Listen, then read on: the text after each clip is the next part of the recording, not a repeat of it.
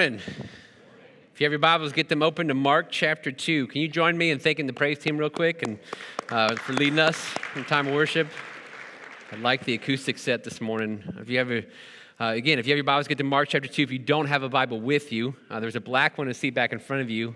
If you get to page 888, you'll find yourself in Mark chapter 2 and be able to follow along with us in our passage that will be verses 13 to 17 this morning. We're so thankful that you're here today. Thank you for fighting the winter that showed up overnight, apparently.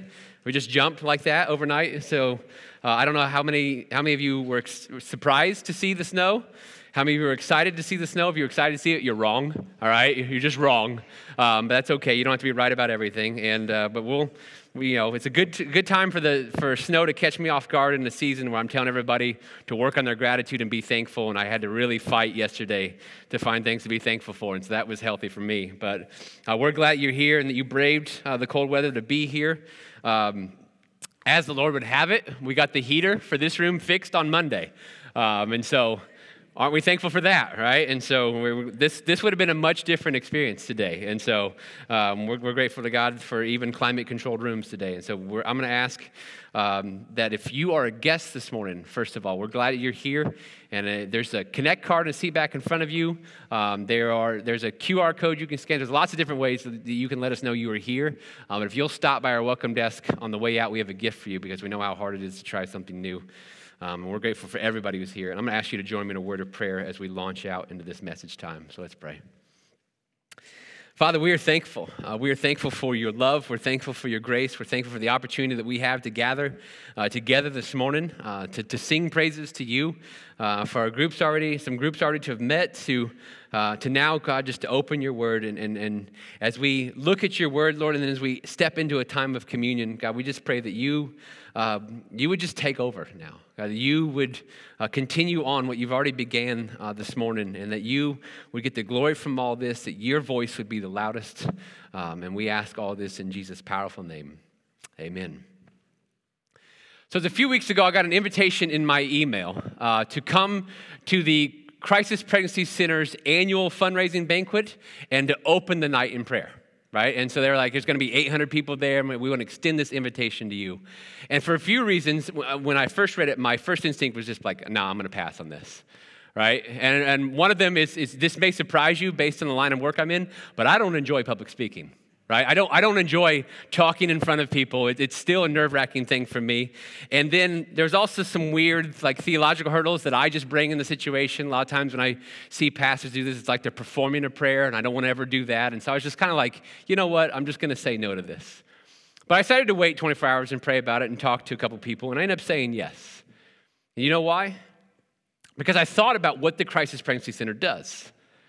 And I thought about this past year in America and how the Crisis Pregnancy Center and the pro-life movement in particular has been under just tremendous scrutiny. And I knew if I said yes to this, then I would be announced on that night to that room as the pastor of First Baptist North. And ultimately what I wanted this place to be identified with our local CPC. I wanted that ministry and all who were there to know we stand with you. And that message overrode all my other concerns. I quickly got past them and I went ahead and did it. Because there's something powerful about identifying yourself with someone. There's something powerful about identifying yourself with something or a group or some cause. And it's why we should be very thoughtful, and I would argue even slow to do so. Right? This can be minor, right? You identify yourself with a team when you wear their logo on their shirt, and it opens yourself up to banter from other fans, right? But it can also be a much bigger deal than that. Right, where you can wear the logo of an organization. You can promote a cause on your social media profile. You can put a campaign sign in your yard. Those are the things that we need to be way more thoughtful of. Because by identifying with them, I'm sending messages, even if some of the messages I didn't intend to send. Now, ultimately, for the follower of Jesus, our number one aim, right? We should strive to identify ourselves with Jesus. 2 Corinthians 5, we're told that, therefore, we are ambassadors for Christ. We are to be his representatives, right? Since God is making his appeal through us. That's kind of the positive, encouraging side. Here's the more scary side. Luke chapter 9. Jesus says, whoever is ashamed of me and my words, the Son of Man will be ashamed of him when he comes in his glory and that of the Father and the holy angels. The Bible is clear. We are to unashamedly carry the banner of Jesus with us. We are to wear it proudly. It's why it's often said from the stage that FBN is unashamedly and unapologetically a Jesus church. It's because we want to be identified with him above everything else. And today, as we continue our study in the book of Mark, we're going to be reminded of a powerful truth. And it's this, that the reason we love him is because he first loved us. The reason we even have the opportunity to identify ourselves with Jesus this morning is because he first identified himself with us. That we have a God and a Lord and a Savior and a Father who claims us openly. And that kind of grace, that kind of love, that truth should shape our identity, and it should birth in us this desire to represent him rightly to others, to be the ambassadors we're called to be. And so if you've ever doubted your salvation, you ever wondered if God loves you? You ever wondered if he ever felt like he regretted saving you? If you ever questioned whether he could or he would even want to save you, if you ever questioned whether he'd ever want to claim you, or if you've ever gone really deep into religion but have never truly known the grace of God, then I'm really thankful you're here today. Because in Mark chapter 2, God's going to send us a really strong message and picture in his word today. And so I'm going to invite Jeff McIntosh up to read that for us. He's going to be reading for us out of Mark 2, verses 13 to 17. And if you're physically capable, would you please stand with him to honor the reading of the word of the Lord this morning? Good morning, Jeff. Verse 13, Jesus went out again beside the sea. The whole crowd was coming to him, and he was teaching them. Then passing by, he saw Levi, the son of Alphaeus, sitting at the tax office, and he said to him, "Follow me." And he got up and followed him. While he was reclining at the table in Levi's house, many tax collectors and sinners were eating with Jesus and his disciples, for there were many who were following him. When the scribes who were Pharisees saw that he was eating with sinners and tax collectors, they asked his disciples, "Why does he eat with tax collectors and sinners?" When Jesus heard this, he told them, "It is not those who are well who need a doctor, but those who are sick. I did not come to call the righteous, but sinners." Thank you, Jeff. You guys have a seat. As always, keep your Bibles open there to Mark chapter 2. Any other supporting passages we'll put on the screens. And if you've been here much at all, you've tracked the way I teach, you know I like pulling truths out of passages and highlighting them. And there's one that I think is the overriding obvious one in this story. It's kind of the point of the story, and it's this, is that Jesus identified himself with sinners. Now we're early in the book of Mark, right? We're barely halfway through chapter 2, but we've already seen this message repeated. Right? In the incarnation, right, Jesus took on our form. In his baptism, he identified himself with sinners. Enduring the temptation, right, he went through our struggles. He identified himself with those. This is why he went from town to town preaching his gospel. It's why he touched the leper before ever healing him. It's why he forgave the paralytic before ever healing him. It's because he kept identifying himself with these people. It's why he'll go to the cross. Right? Romans 5, Paul picks up on this. He said, but God proves his love for us in this, right? That while we were sinners, Christ identified himself and died for us. He took on the form of humanity. He walked in our shoes. He felt our pain. He faced our temptation. And on the cross, he took our sin and the wrath of God that was due it. Which is why it should not be a surprise to us that he so readily identified himself with those branded as sinners when he was here. We're told in this passage that he calls Levi to be his disciple. Now, Levi actually is the guy who takes the name Matthew. So he wrote the gospel before this. And so he calls Matthew while he's sitting in what the CSB puts, the toll booth. This means that he's a tax collector.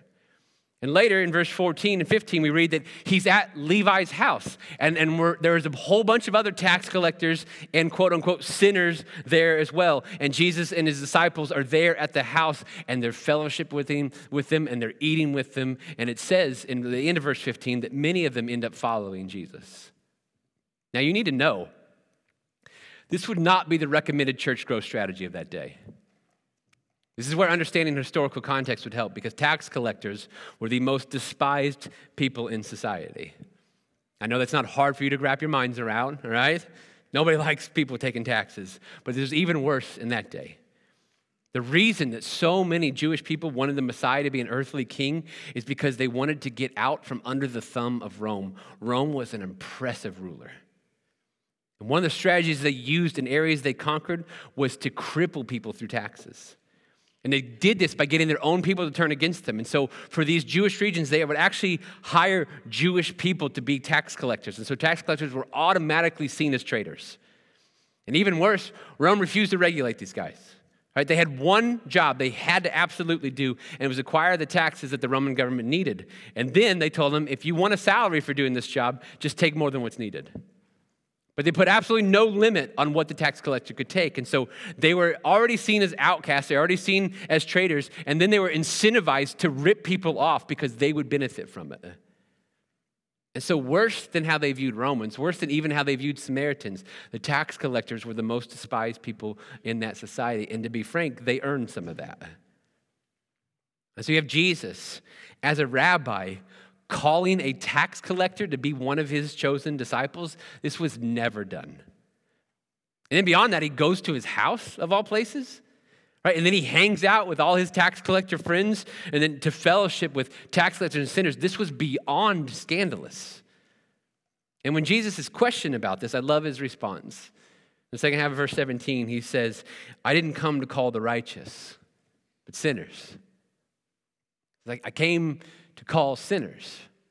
I came to seek and save those who are lost. And this group that you think I shouldn't be with, they're my purpose. They're why I came.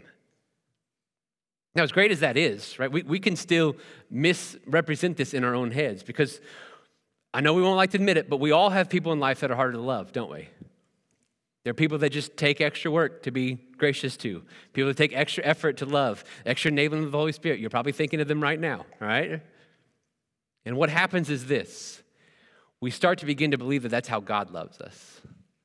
That it's somehow out of his goodness that he has to work up the muster to feel love for us.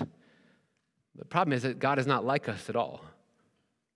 He doesn't begrudgingly love us in spite of our sin and in spite of our failings. He is fully aware of our sin. He knows it all, and his love overwhelms it.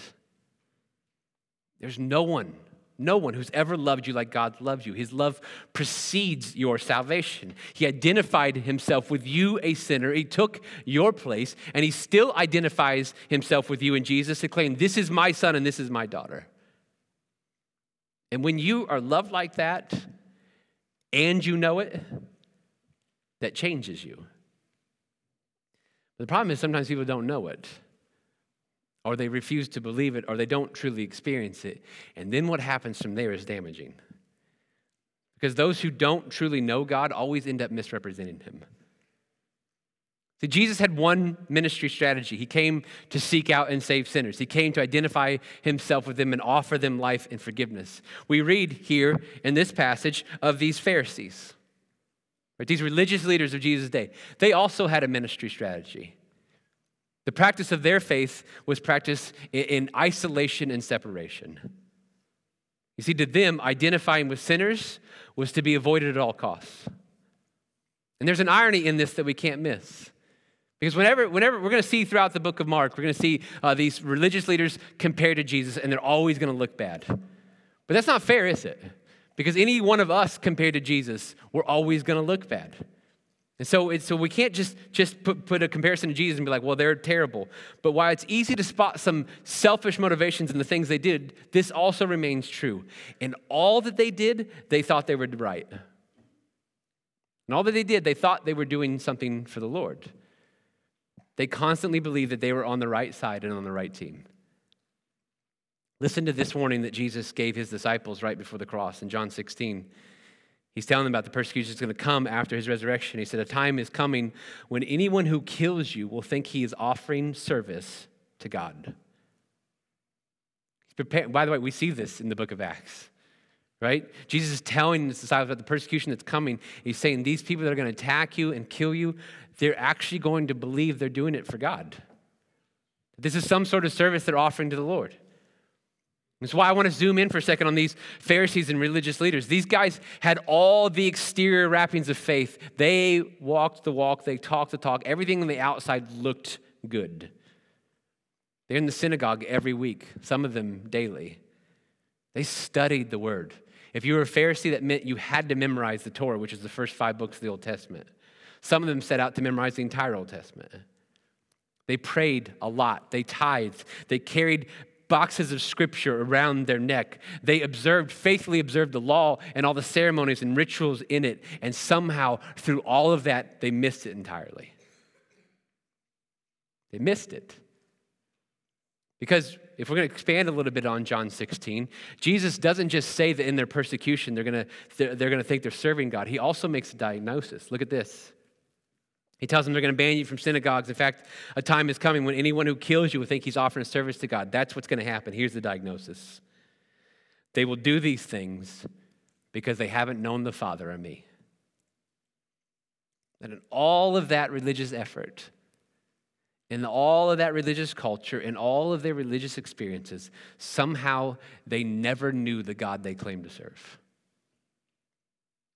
You want to know one of the most terrifying things about pastoring? It's knowing that this still has to be happening. That people can go to church for years and years and years, decades even. They can pray, they can tithe, they can study this book. They can read Christian books. They can consider themselves fully Christian and somehow miss God in all of it. Human beings have not lost this ability. They can do all that and somehow still not have or understand the heart of the Father. And what happens is this often leads to a very similar playbook, very similar outcomes. Their faith and religion becomes a strategy of isolation and separation, where they would just write off entire groups of people or generations as simply unworthy of their time. They'll look at everything through a deeply skeptical lens. They'll have an edge to them at all times. And not only will they not have a burden for the lost, they'll actually have a disdain for them. And with these postures and these outlooks and these attitudes, they constantly misrepresent the heart of the Father. They misrepresent the Jesus they claim to follow. And all along, they're convinced they're on the right team. Because that's the most damaging aspect about being a Pharisee, is that Pharisees are always the last to know they're a Pharisee. Because what comes with it is a confidence and assurance that's misplaced. Now, the antidote to all of this is to never, ever forget you're the tax collector. That you are the sinner that's been shown tremendous grace by God. You are the sinner that's been shown tremendous love by God, who identified himself with you and claimed you as his own, and you did nothing to earn that. We have to view ourselves rightly, and not just for the sake of others either, because confidence in ourselves is not only misplaced, it's dangerous for us, and here's why. There's only one group who Jesus can't help.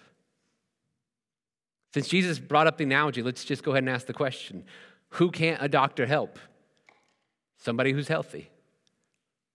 People don't schedule an appointment, go to their doctor, arrive at the appointment and say, I'm totally healthy, I have nothing wrong, no issues. Can you help me with that? Healthy people don't go to the doctor, sick people do. Now the irony is this, is that spiritually we're all sick. Romans chapter 3, verse 10, as is written, there is no one righteous. Nobody, right? Not even one. And so when you see in verse 17, when Jesus says, I didn't come to call the righteous, he's not saying that some people are indeed righteous. He knows more than anybody that all have sinned and fallen short of God's glory. What he's saying is this, that anyone who thinks they're righteous, he has nothing for them. Because there's another group a doctor can't help, and it's those who refuse to be helped, or those who refuse to admit they're sick, and so they never come for it.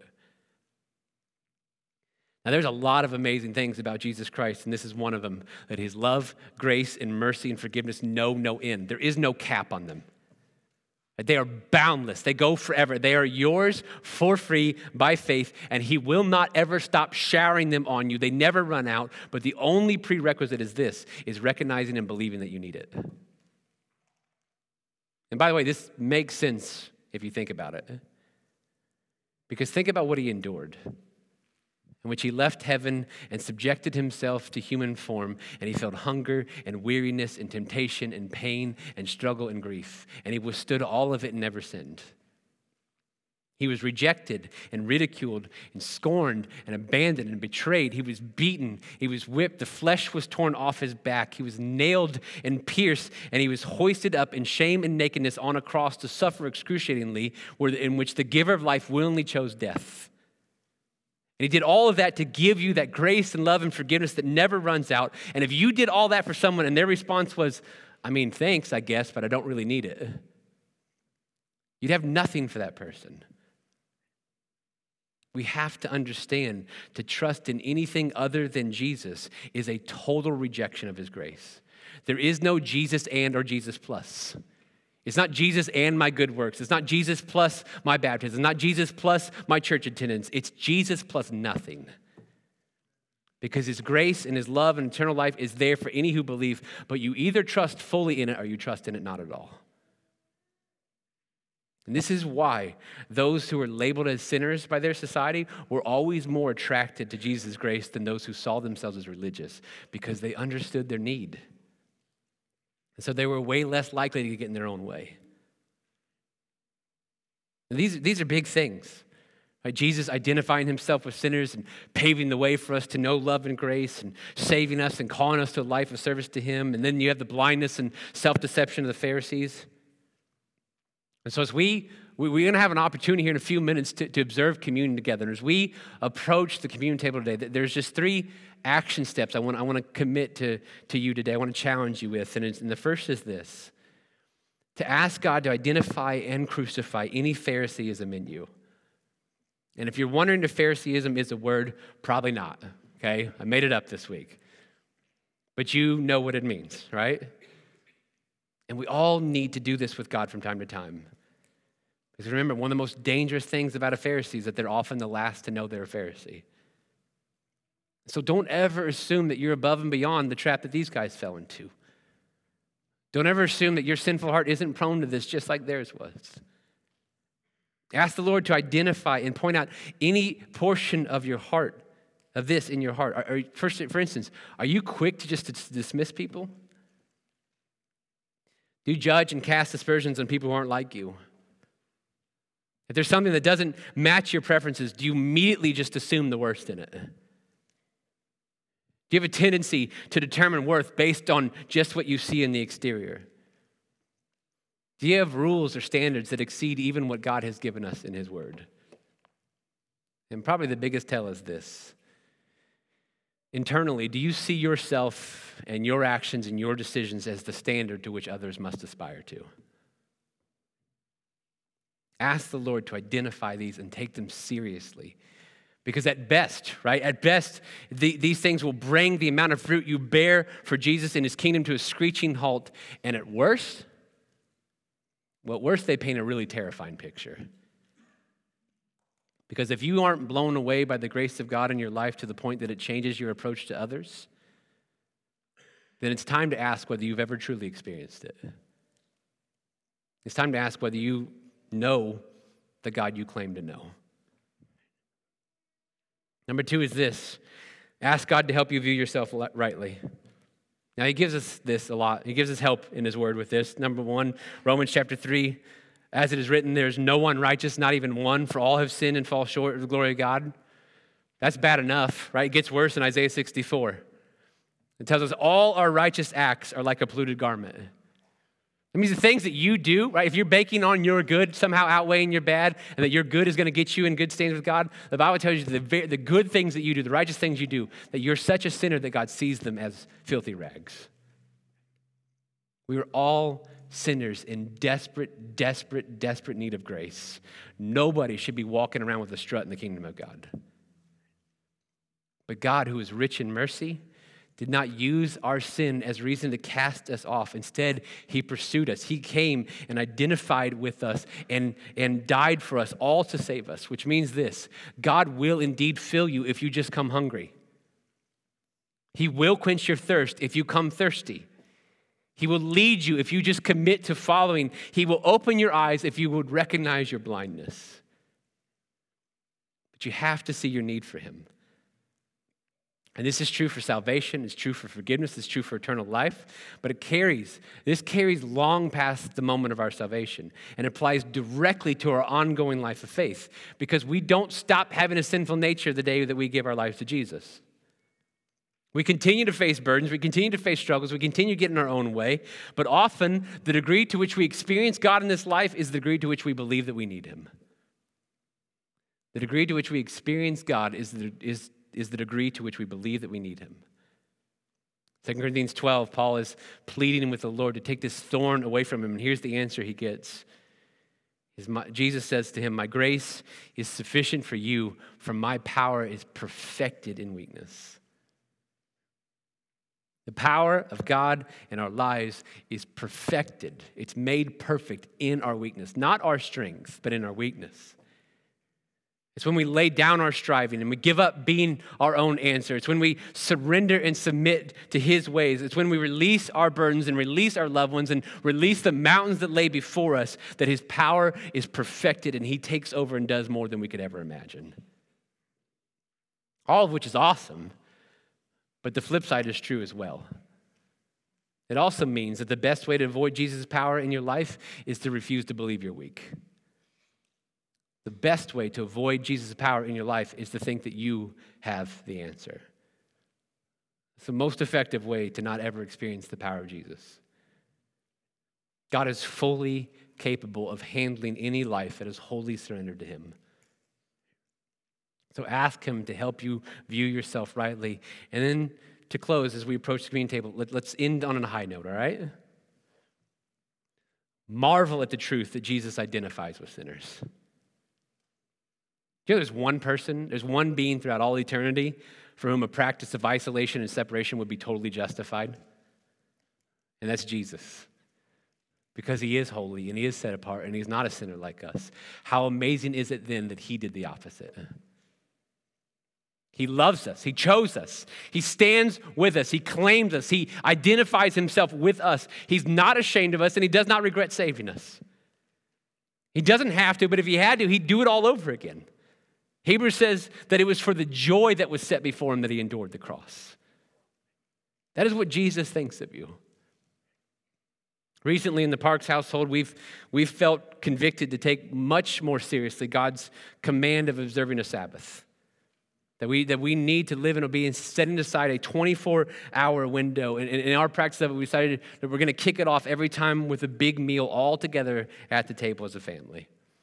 And so we do little things to make that meal feel bigger and more special and more important than every other meal we have. And already I'm to the point where I'm looking forward to it. By Monday morning, I'm looking forward to Friday night with great anticipation because I can't wait for my people to be with me, celebrating, eating, and being unrushed. I tell you that because I want you to know this. As we go to the communion table this morning, that is the heart of Jesus for you. He anticipates your participation this morning. He's been looking forward to it. He's excited to share this experience with you. He's excited about the full culmination of it in the future when his kingdom is realized. We have a Savior. We have a Lord who has an overwhelming, all-consuming, never-ending, eternity-changing, deep love for us. We do not deserve it, but we do have it. It's remarkable, isn't it? Praise his name. So if you're in Jesus, that is your reality forever. That will never change. And if you've never believed in him, that's what's available for you today, if you'll just respond in faith. Let's pray.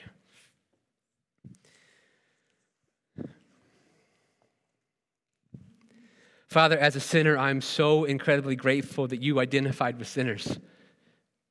You did not cast us off. You did not treat us as things to be avoided. You didn't reject us forever, Lord. You pursued us. You took on our form. You came to us. You said, I have come to call sinners. Lord, that is the overriding hope that answers every question that we could have in this life.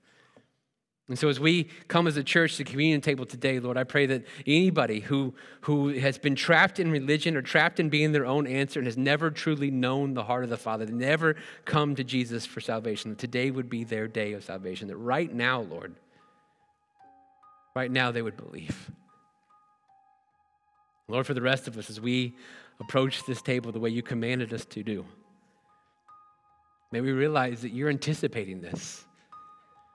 You're looking forward to this. You're glad that we are here because your love for us is all-consuming and never-ending and never runs out.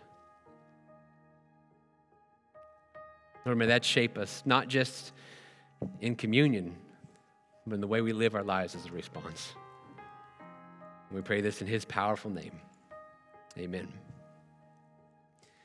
I'm going to invite one of our elders, Dr. Mark Scholdup. He's going to lead